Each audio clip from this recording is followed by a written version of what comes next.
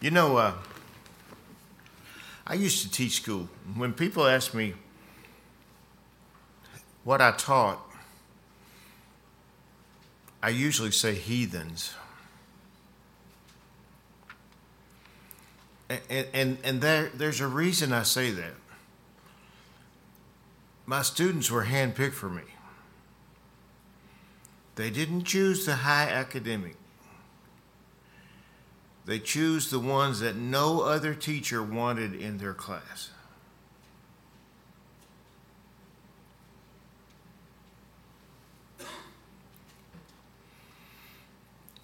And the lessons I learned from the difference between my father and my mother allowed me to handle those kids. You see, my father was what we called where I grew up a butt-kicking general. You will do what I say. And so he ruled by fear. And you know what happens when those who rule by fear, what happens to them is that one day you reach the point you're no longer afraid. And I probably reached that about 12 or 13 years old.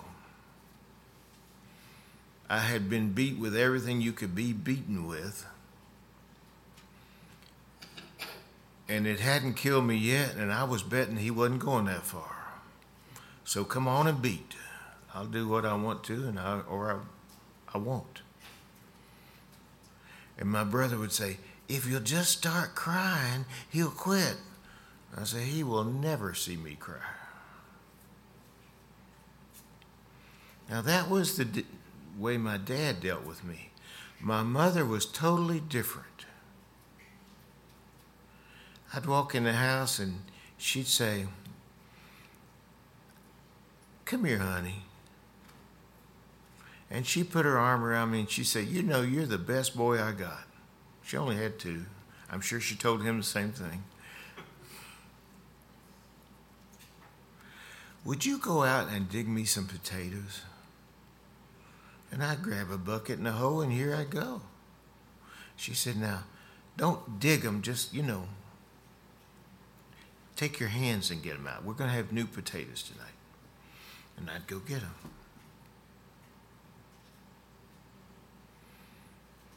There was nothing I wouldn't do for her. And the one thing that I did not want to happen was for her to be disappointed in me. Did I care if Dad was disappointed in me? No. Because I'd never done anything to please him anyway. I quit trying. What's that all got to do with anything? Let's look at Matthew, the 22nd chapter. And we'll begin reading at verse 35.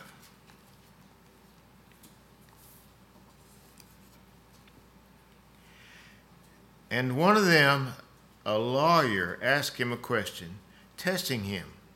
Teacher, which is the great commandment in the law?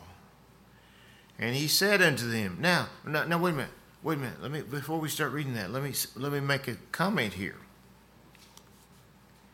It would appear that the lawyer is asking Jesus to rate the commandments of God. Would it not? Would it not appear that the lawyer is saying,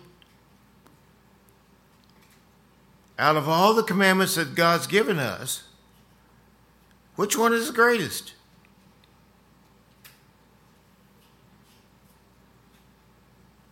And surely Jesus is going to correct him and say, everything that God spoke is the same.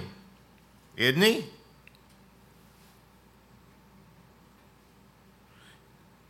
Writer's shaking his head, no. He must have read this before. What did Jesus answer? He said unto him, You shall love the Lord your God with all your heart and with all your soul and with all your mind. This is the great and foremost commandment. What does foremost mean? Numero uno. The top. And then he says, and the second is like it. You shall love your neighbor as yourself. On these two commandments depend the whole law and the prophets. And I can sit down. Russell doesn't have to.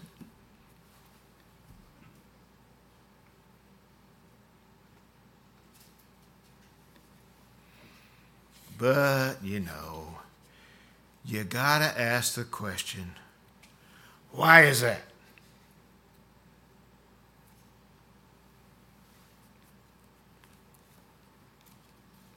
Why is it? Why are those the ones that are important?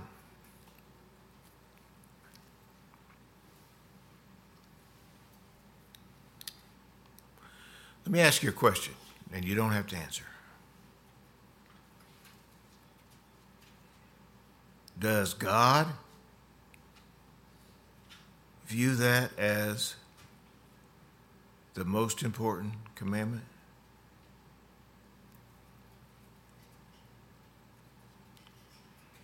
Does God view that principle as foremost?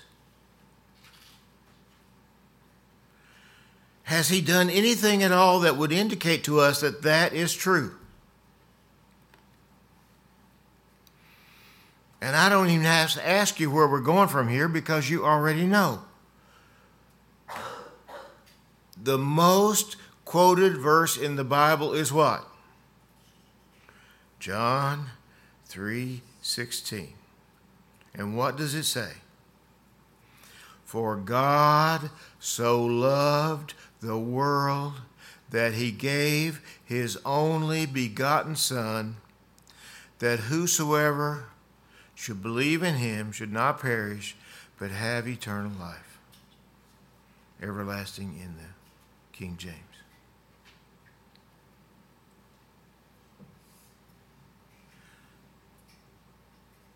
Wow. God did what? God so loved. God loved the world so much in modern English that he gave his only begotten Son.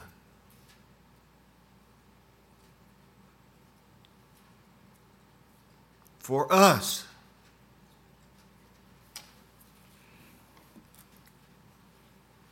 Is it too much to ask that we love him back? Is it too much to ask that we recognize that as the most important concept in all of God's Word? The foremost commandment?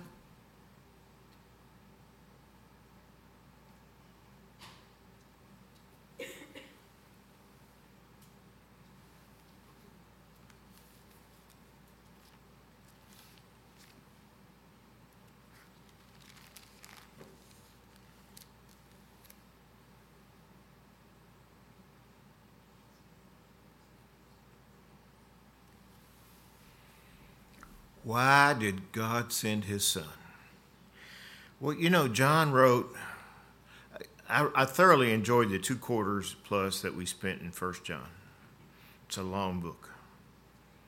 It takes a long time to cover it properly. But in 1 John, the 4th chapter, in the 8th verse, he says, well, let's read 7 and 8. Beloved, let us love one another, for love is from God, and everyone who loves is born of God and knows God. The one who does not love does not know God, for God is love.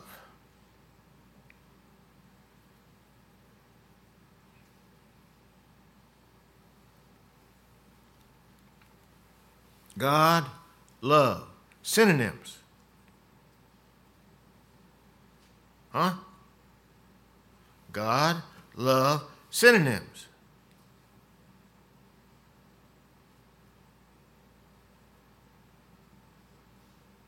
God is love.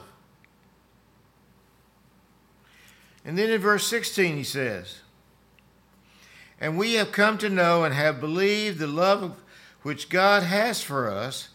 God is love. And the one who abides in love abides in God, and God abides in him. So, how do we abide in God?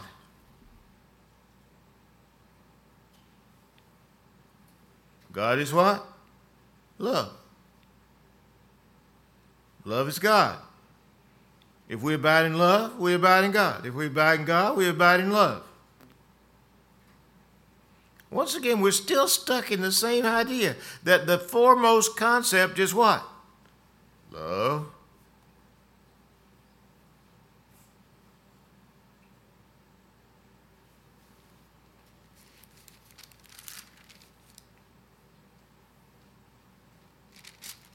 So how do we abide in love? Let's look at 1 John chapter 5. We're going to read the first 3 or 4 verses. I'll stop when I'm done. Whoever believes that Jesus is the Christ is born of God, and whoever loves the Father loves the child born of him. By this we know that we love the children of God when we love God and observe his commandments. For this is the love of God, that we keep his commandments, and his commandments are not burdensome. So how do we demonstrate that we love God?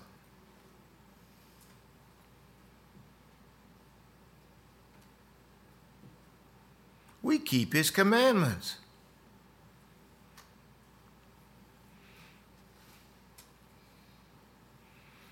That's the difference between the motivation of fear and the motivation of love. My father caused me to exhibit the motivation of fear for a while. My mother caused me to exhibit the motivations of love her whole life.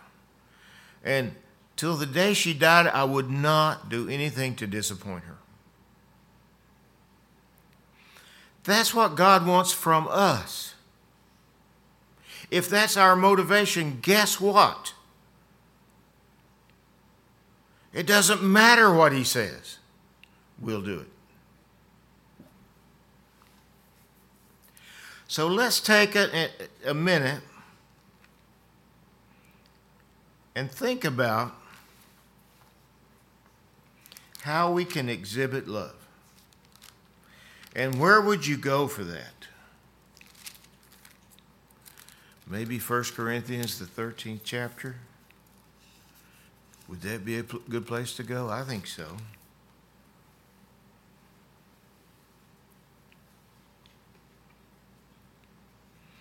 If I speak with the tongue of men and angels, but do not have love, I'm just a noisy gong and a clanging cymbal. You ever heard a cymbal that had a little bit of a crack in it? It gives a bad sound.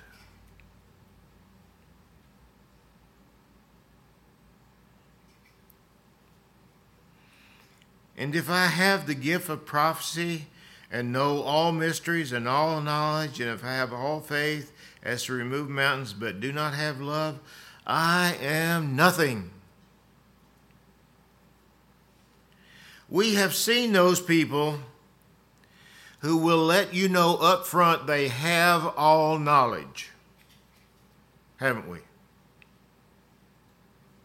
We've seen those people that try to act like they know everything. And if you really want to get on their bad side, prove to them that they don't. Oh, it gets ugly. And if I give all my possessions to feed the poor, And if I deliver my body to be burned, but do not have love, it profits nothing. And then it tells us what love looks like.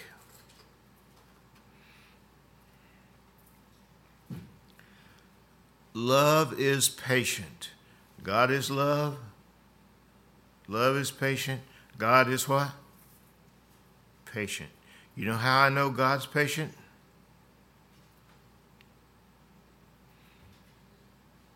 Well, first of all, he gave Noah 100 years to build an ark before he killed the evil people of that day.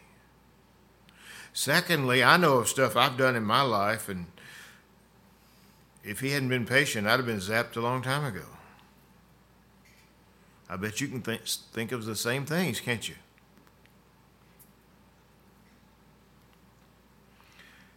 Love is patient. Love is kind. What do we know about an unkind person?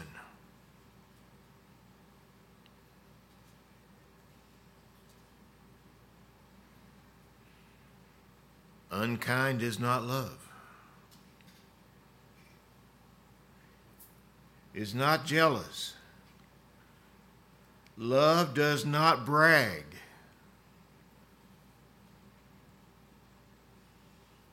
So the braggadocious person, what do we know? Love does not brag. Is not arrogant.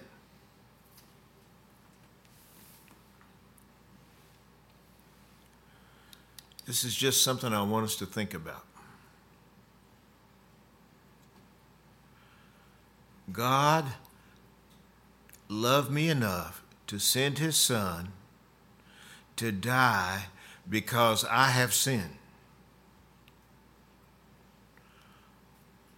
What do I have to be arrogant about?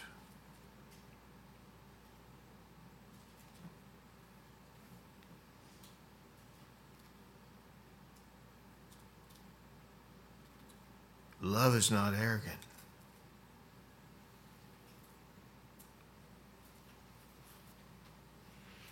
Love does not act unbecomingly. It does not seek its own. Is not provoked. Does not keep score when somebody does something to you. I'm sorry, it doesn't read that, does it? Does not take into account a wrong suffered. Does not rejoice in unrighteousness, but rejoices with the truth. Bears all things, believes all things, hopes all things, endures all things. Love never fails.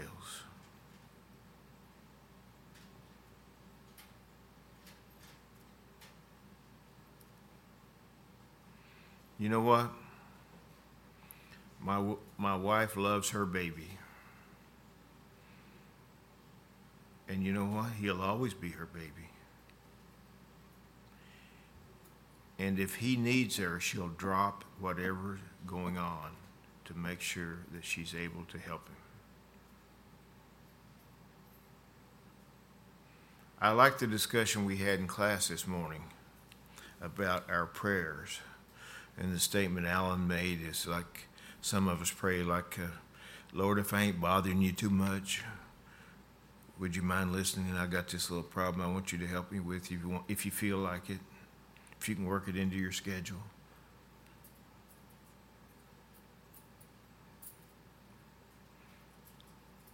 He's our Father.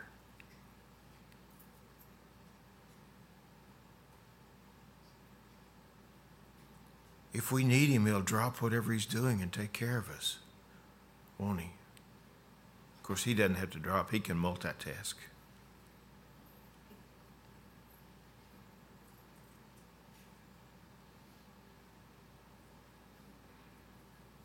Why? Because it's love.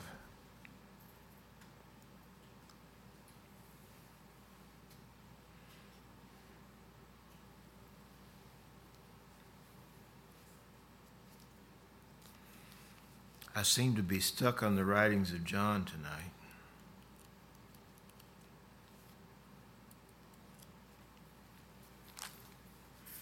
In John, the 14th chapter and the 21st verse, he who has my commandments and keeps them, he it is who loves me. And he who loves me shall be loved by my Father, and I will love him and will disclose myself to him. How do we demonstrate that we love Christ? How do we demonstrate that we love the Father? Just do what he asks us to.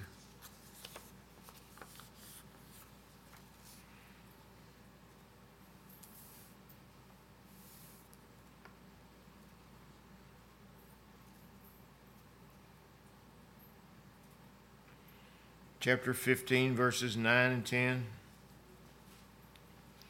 Just as the Father has loved me, I have also loved you. Abide in my love.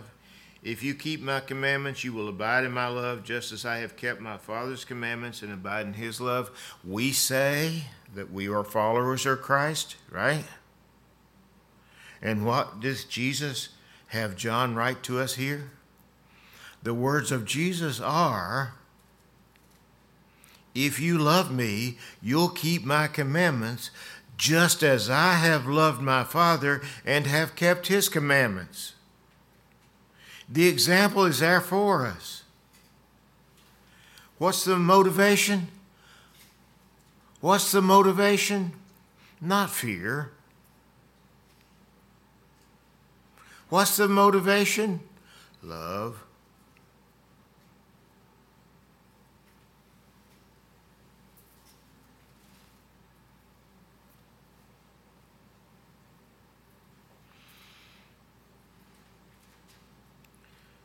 Verse 12, this is my commandment, that you love one another just as I have loved you.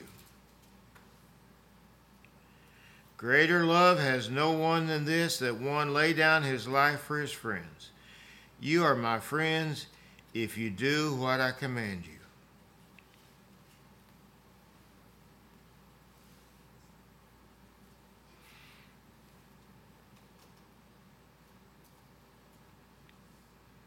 So he commanded me to love Kyle. You know what? He commanded Kyle to love me. We love each other. We have to all love each other. And by doing that, what do we do?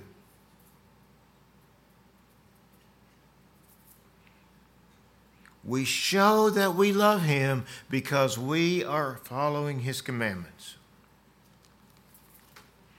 So where does all this lead us? It leads us two places. Let's go back to 1 Corinthians, the 13th chapter.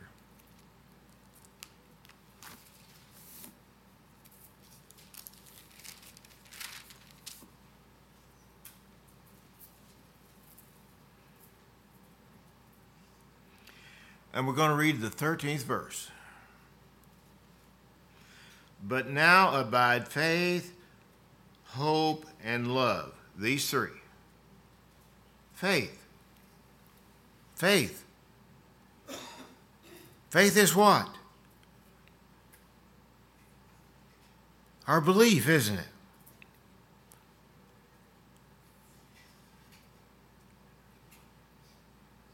What do we believe in?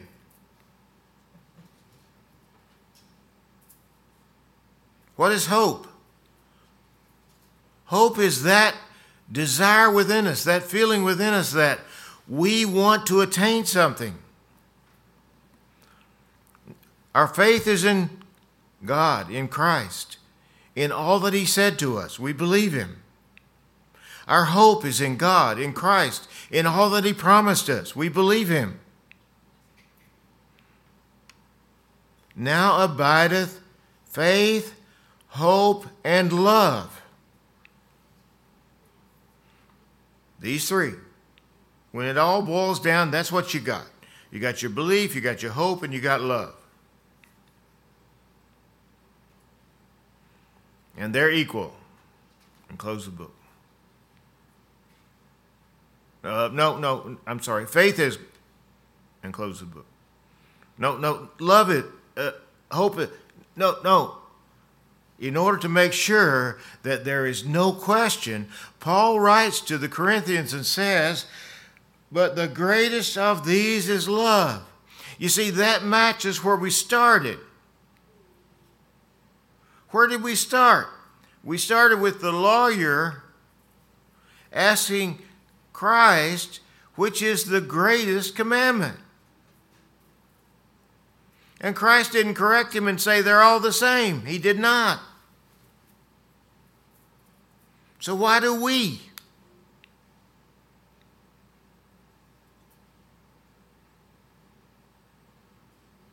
And Paul says they're not all the same.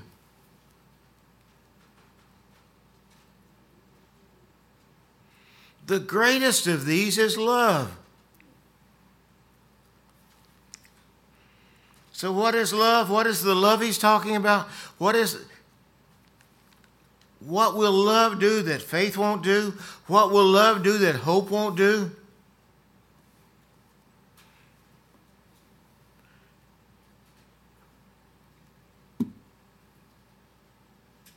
Love will be the motivation that causes us to go that extra mile.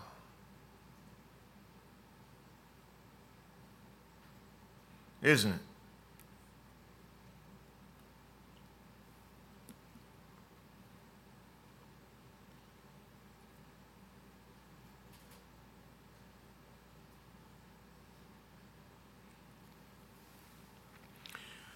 We prove that we love him by keeping his commandments.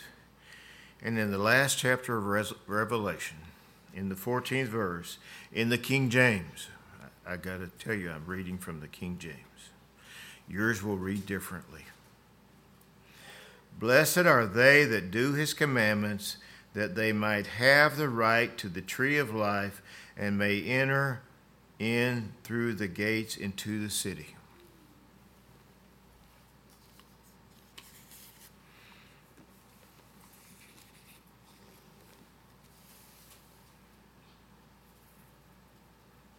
That's a statement of faith. That's a statement of hope.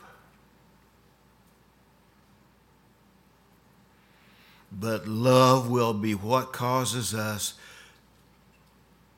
to obey the commandments in order to get it done.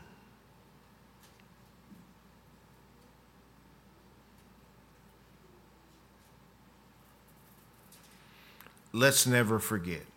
Yes, we need to preach fire and brimstone. Yes, we need to preach thou shalt not.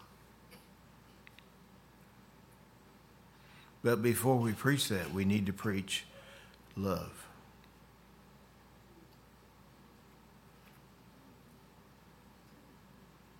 Before we preach that, we need to cause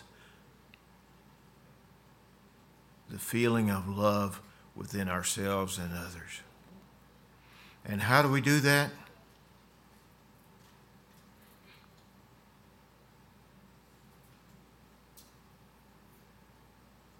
We do that with our lives, with our relationships with each other.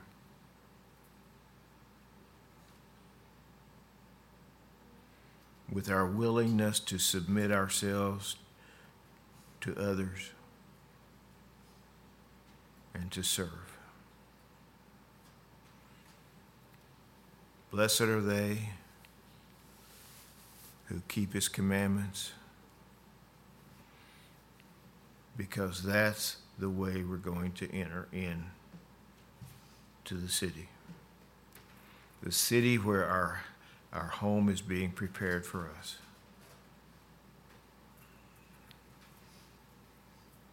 If there's anyone here this evening who needs the attention of the congregation in any way, won't you come forward as we stand and sing?